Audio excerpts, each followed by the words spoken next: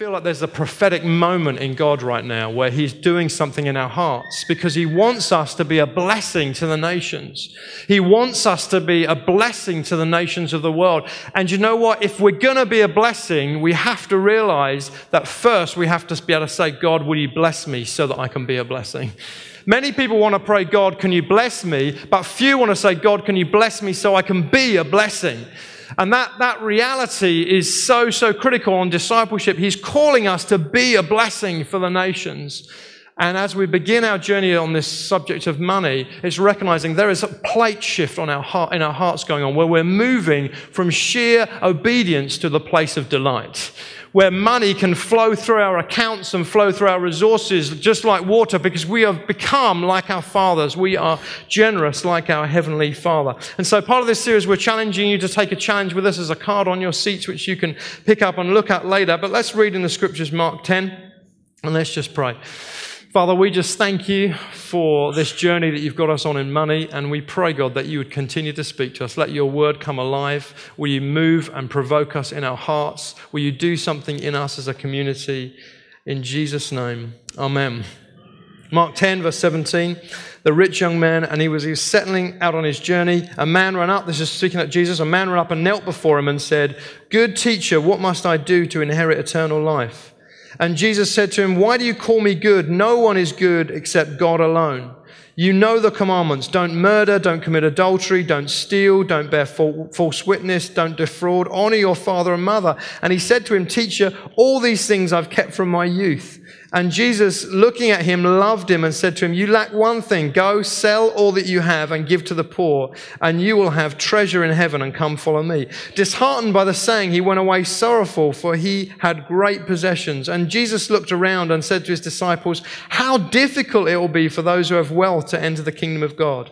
And the disciples were amazed at his words. But Jesus said to them again, "Children, how difficult it is for those to enter the kingdom of God. It is easier for the camel to go through the eye of a needle than a rich person to enter the kingdom of God." And they were exceedingly astonished, like Mr. Kipling. They were exceedingly astonished and said to him, "Then who can be saved?" And Jesus looked at them and said, "With man it's impossible, but not with God, for all things are possible with God." And Peter began to say to him, "See, we've left everything behind and followed you." And Jesus said, "Truly I say to you, there is no one who has left house or brothers or sisters or mother or father or children or lands for my sake and for the gospel who will not receive 100-fold, no, in this time, houses and brothers and sisters and mothers and children and lands with persecutions, and in the age to come eternal life. But many who are first will be last, and the last first." Profound lessons in that passage, profoundly provoking. If you're not provoked by that passage, you need to go home and read it again. It is one of the most provoking stories in the whole of the Gospels. And the few principles that come out of it. First is this: wealth is not inherently evil, but it is a massive challenge to discipleship.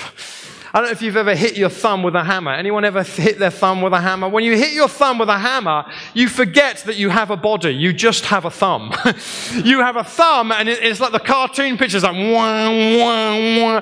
That you don't give a stuff about the rest of your body. All you care about is your thumb. Your thumb is like, "Help me, I'm hurting." Anyone had that experience? You know what I'm talking about. And that's what happens in this passage right now. You see the disciples, they're just so provoked. They're like, "Help! We don't get this." The young man is all turned upside down. This is an incredibly provoking passage. And the reality is this: wealth is not inherently evil, but it's a real challenge to discipleship.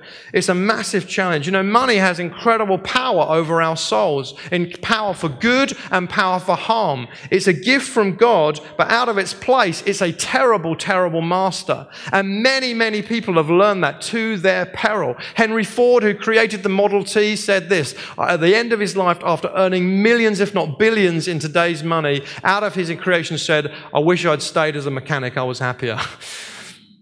You know, there's a reality of money and finance. You know, in the States, they work out that 99% of all crime is either motivated by sex or money. 99%. If you could sort those two issues in the human heart, you would eliminate 99% of all crime in America today on the issues of sex or money. But you know what? The crimes that are related to money outdo the crimes that are related to sex 4 to 1. It's issues about money that has a massive effect on the human heart. It's a wonderful, money is a wonderful servant, but a terrible, terrible master. And that's why Jesus didn't say elsewhere you should not serve God and money, but he says you cannot serve God and money. It is impossible to have two masters. You cannot have money as a master and God as a master. You can only have one master and one Lord. But the reality is this. You cannot also take from this passage a universal command to poverty. Some have read this passage and said, right, so we should all sell everything and we should all give to the poor and do what Jesus said to this young man. But the reality is this. Luke 8, later in the Gospels, says, soon afterwards, Jesus went through the cities and villages, proclaiming and bringing the good news of the kingdom. And the 12 were with him, and also some women who provided for them out of their own means.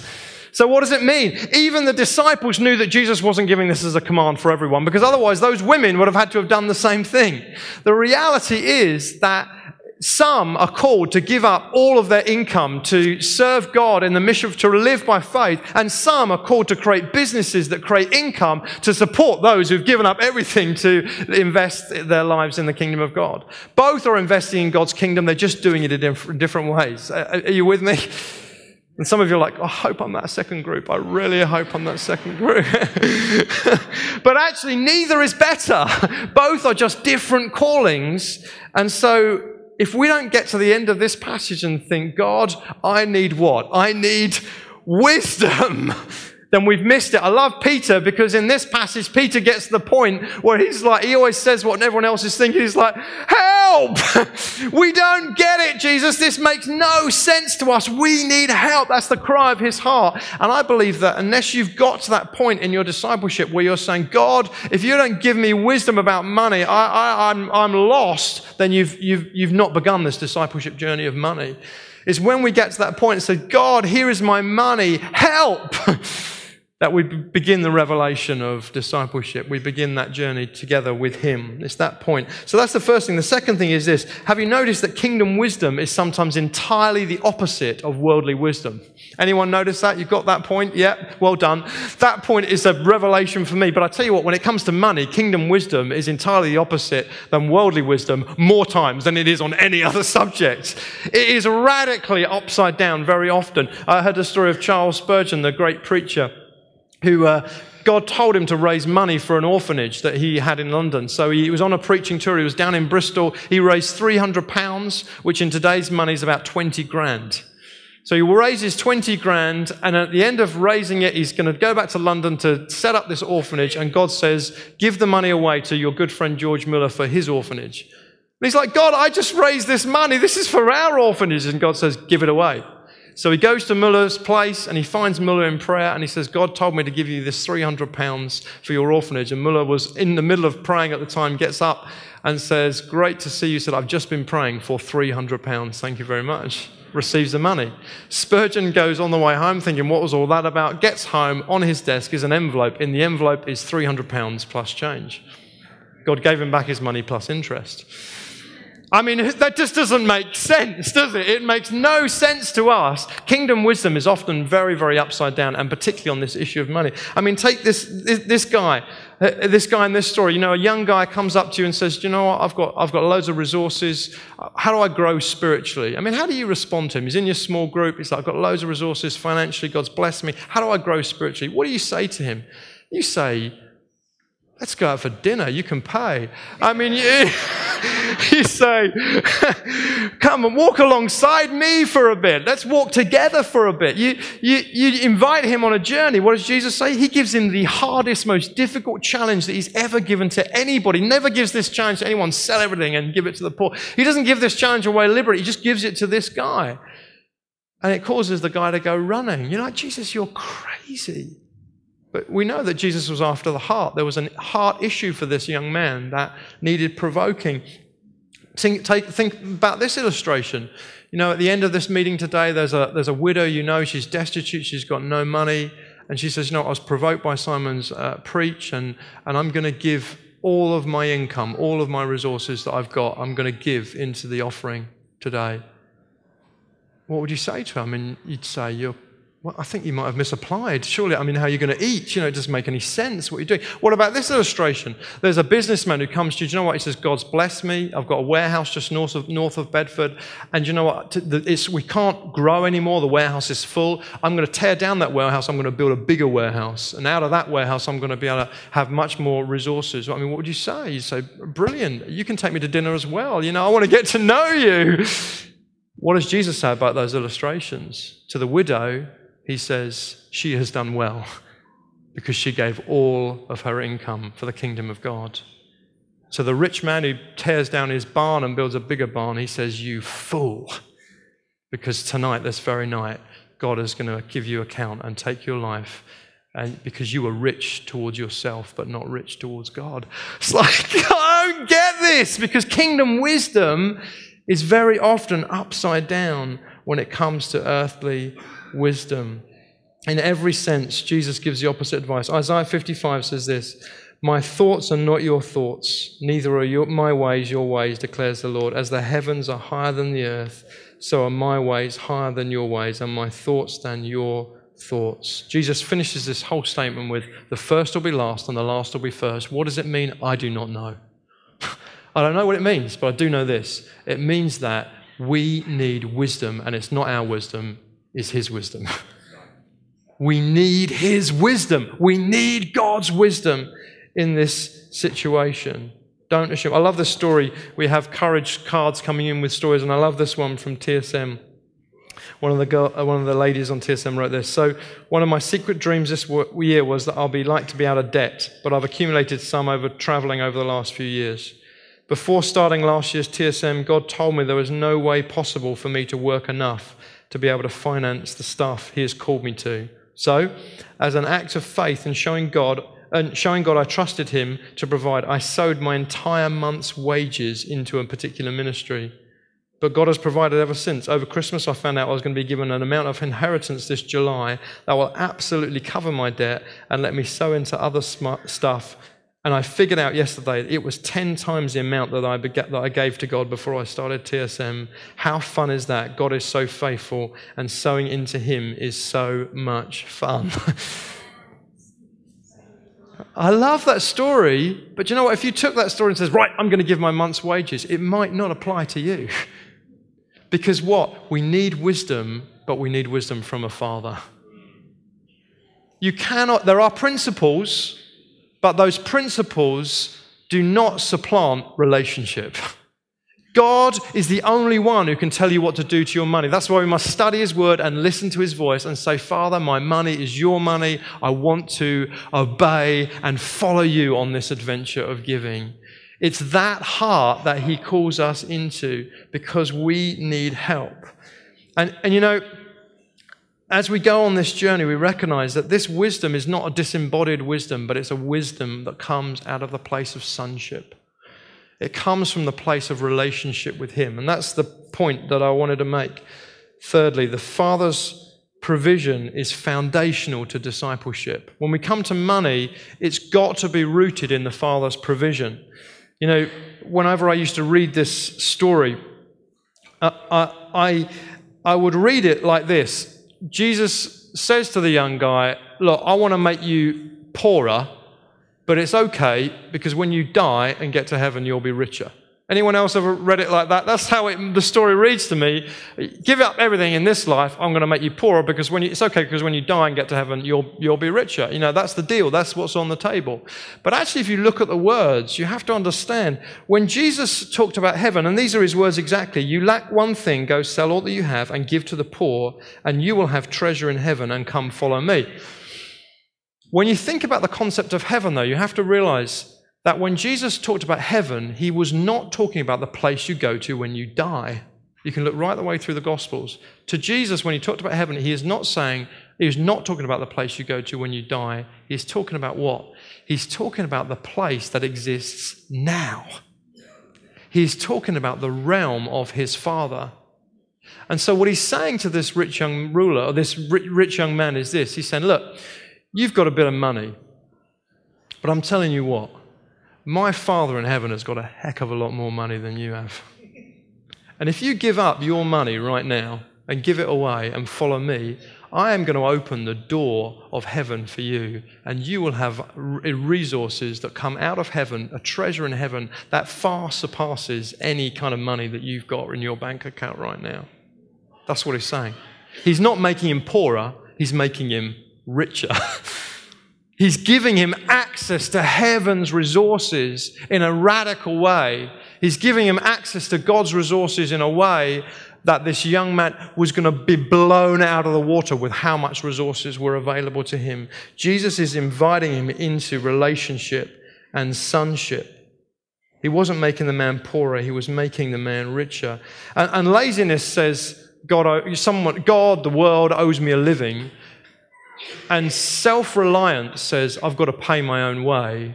But sonship says, my Father provides what I need. Sonship says, my Father provides what I need. Sometimes he does that through a job. Sometimes he does that through a radical gift from a stranger, a friend. Sonship says, the source is my Father.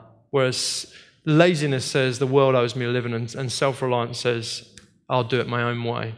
You see the radical call that Jesus is making. He's saying to this guy, give up your self-reliance, come follow me, and I will give you the access to the resources of my Heavenly Father. Wow! Wow! It is phenomenal. God is calling us on this radical journey of sonship. I was praying with a lady recently, and as we were talking, she brought up the fact that she was in debt and she'd got this extra job to pay for it. It was stressing her out. I said, you know what, it's good when you're in debt, it's good to think about how you can work your way out of debt. You know, it's good to do that. But fundamentally, I said, you know what, as we talked, she'd said that her issue was self-reliance. I said, fundamentally, I think if you pay this debt off through your own sweat and blood and tears, through working extra hours and shifts and things, you'll learn one thing. I think there's a greater lesson for you to be learned. I want you to ask God to pay off half of this debt just out of his own grace, out of his own generosity.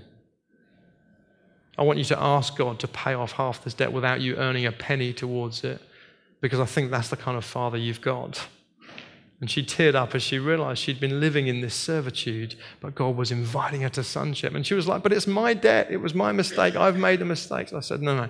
You are now part of a family. The debt was taken by Christ. He may use different ways to pay it off, but ultimately, he is your Father. And good fathers pay for their kids. Good fathers help their kids out, especially good-hearted kids who take responsibility for their stuff. You know, in Mark 6, on this thing, the disciples go out on the first missionary trip, and Jesus says to them, take nothing for the journey except a staff, no bread, no bag, no money in your belt, but wear sandals. Don't take 2 pairs of sandals and don't put on 2 tunics. Just don't take anything with you. Later in their discipleship journey, and he sends them on a trip, he says, do take extra stuff. But this trip, he says, take nothing else with you. Why? Because right at the beginning of their ministry, he's wanting them to learn this lesson. My Father provides for my needs. He is my source. And if I go on this journey and know that, then I know that I've learned a spiritual lesson. This is one of the things I love to do with the kids, is to read stories, and we read lots of stories as a family, and we read lots of missionary stories because we all love them. And we've been reading the story of Brother Andrew, and Caleb's one of favourite stories at the moment is this story of Brother Andrew, who began the missionary society. He's quite a famous believer, particularly behind working into the Iron Curtain in the Muslim majority world. But this story tells the account of where he was trained, and he was trained in a missionary college up in Scotland, and he was given this experiment to do as part of his training. The rules were quite simple, the instructor said. Each of you is to be given a £1 note, and with that money you are to undertake a month-long missionary tour of Scotland. You'll be expected to pay all of your costs from that £1. You'll travel in a team of 5, but when you get back to school after a month, you are to pay back the £1. During the time you're away, you're not allowed to take up a single offering, and you're not allowed to mention your need to anyone that you meet on your journeys. It's an experiment in trusting God to supply, and you must not manipulate the experiment in any way. If you do, the experiment will fail. So off they went. Andrew and 4 others set out on a month-long preaching tour of Scotland, preaching and faithfully witnessing as they went. They spoke in churches and halls along the way. They were careful not to mention their needs anywhere. And as they travelled, they had enough money to cover their costs for the entire trip. Anonymous donations, a letter from home, from money. At one point, someone gave them 600 eggs, which they had eggs for breakfast, lunch and dinner for several days, and then gave hundreds of eggs away. And finally, after crisscrossing Scotland for a month, they headed back to Glasgow, and upon arrival back at the mission training station, each of them paid back their £1 note, and they also had 10 extra pounds, which they gave to give to another missionary family. I love that story. This is a radical journey of entering in to our Father's provision. He is the God who provides. He is the God who provides. And this radical journey of obedience starts at obedience, but it ends somewhere far beyond obedience. Some people just get really uptight about tithing, and we're talking about money, and say you're already crossing your arms on the inside, sometimes on the outside. And you're like, when's he going to mention tithing? He's going to say we have to tithe. Hate that word. You're not saying it. You're not smiley on the outside, or some of you do anyway. When's he going to mention that we have to tithe? Listen, if your internal journey has got you to the point where you're thinking, I hate the word tithing and I don't want to tithe. Tithing is to give the first 10% of your income. I would urge you, please don't tithe. Don't tithe. You're not in the right place to tithe. But ask yourself this one question. Why don't I want to? Why don't I want to? Because you know what? The heart of sonship doesn't end at tithing. The heart of sonship goes way beyond tithing. If you think that all God wants is your 10%, you have missed the point entirely. He doesn't just want 10%, he wants everything. He wants it all. If you think I'm going to say, if the message and the point of this message is that you need to give God 10%, you have missed it completely. No, the point of this message is this: everything you have belongs to God. Everything you have belongs to him. And so the question is, how much do you want to join him on the privilege of giving? How much do you want to join him on the adventure, the creative adventure of giving into him? Because I tell you what, as one man said, I shovel out to God, but God shovels back to me, and God has got a bigger shovel. I shovel out to God and he shovels out to me, but he has got a bigger shovel. That is the reality. That's the journey of sonship that we've got to go on to. That's the journey that takes us beyond obedience to delight, where we begin to realize actually giving and extravagantly is a delight when we understand that's what our Father is like. He's a good dad. And he loves to give, and he wants to create an army of people, a family of people who say, Dad, make me like you. How much can I give? Some of you are like, I want to be there, but I'm just not quite there. I'm in the same place. We have good days and bad days, don't we? But that is the journey of the heart. It's when we say, God, I want to be this extravagant, radical giver. I want to be like my dad. I want to look like you.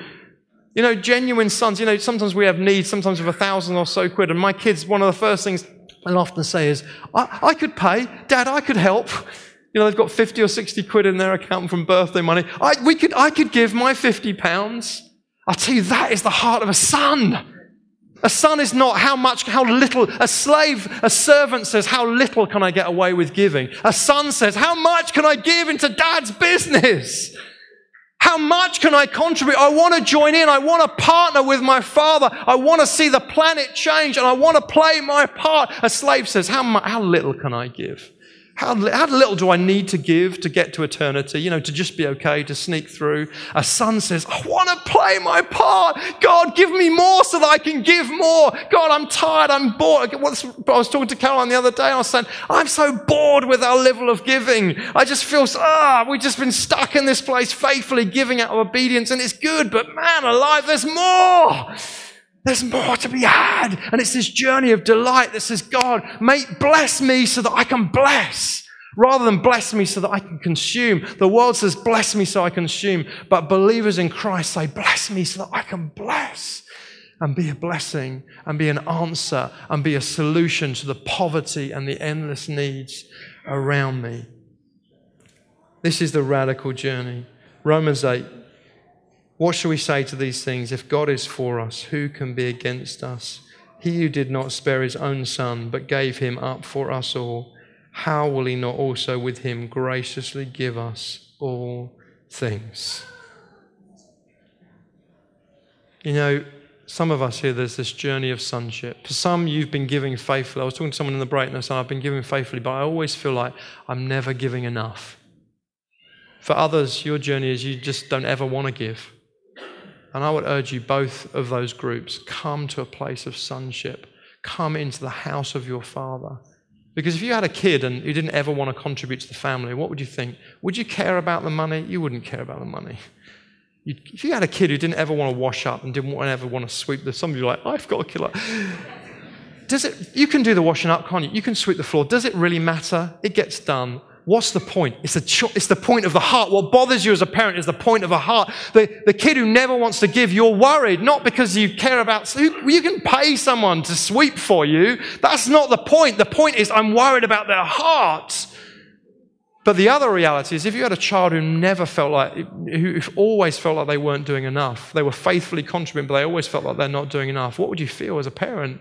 You'd be devastated. You'd say, come on, this is not about the coins and of course, I know your heart, that you're giving what you can. That's great. I had a lady come to me one time, she said, you know what, my husband's not, I said, we spoke about tithing again, I feel so guilty. My husband's not a believer, he won't let me tithe, I want to tithe. What do I say to her? You pitiful disciple, you deserve the condemnation of God. Some people have heard that in church and it's toxic. I said, you poor thing. The Father sees your heart. He sees what you can give. He commended a woman who gave 2 mites. That's all she could give. And he said, it's far more than these other guys are giving. Because she gave what you... I said, just listen to the Holy Spirit. This is not just principle. This is wisdom from heaven, from the Father to you. What can you give? What do you want to give? What's he saying? She says, well, I do have a small allowance. And she said, if I'm really careful with it, I know that I could tithe off that. I said, that is amazing. I'm not saying to do it. I'm saying you just listen to the Father. Because if you're caught in either of those places, I would urge you, this is not about money. This is about sonship. And sons have discovered that money is which is why Jesus spoke about it so much. Sons have discovered that money is an avenue to a radical acceleration of identifying with a good Father. And money provokes it like no other subject. Money provokes us like in no other way to say, Father, I want to live like a son who has access to heaven's resources, has access to the resources of eternity and can change the world with the blessing that you've blessed us with. What did Jesus say? Even if you give a cup of water in my name, you'll receive a reward. Whoa. What does he say in this passage? He says, you can give he says, no one who gives in this life will be left shortchanged. You will receive you give your home, you will receive 100 times. Why? Because you've entered into a family. You've entered into homes and I will provide for you. I've known people who've given up their homes and they've said, I've never ever had to sleep on the streets. I've always had a home to stay in. I've always had a roof over my head. I gave away my home because God told me to, and we've never ever had I've stayed in hundreds of places, but God provided me a home in every place that I went to.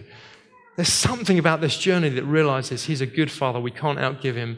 And if we go on this journey of money, it changes us from the inside out. It's a radical path of discipleship. Amen?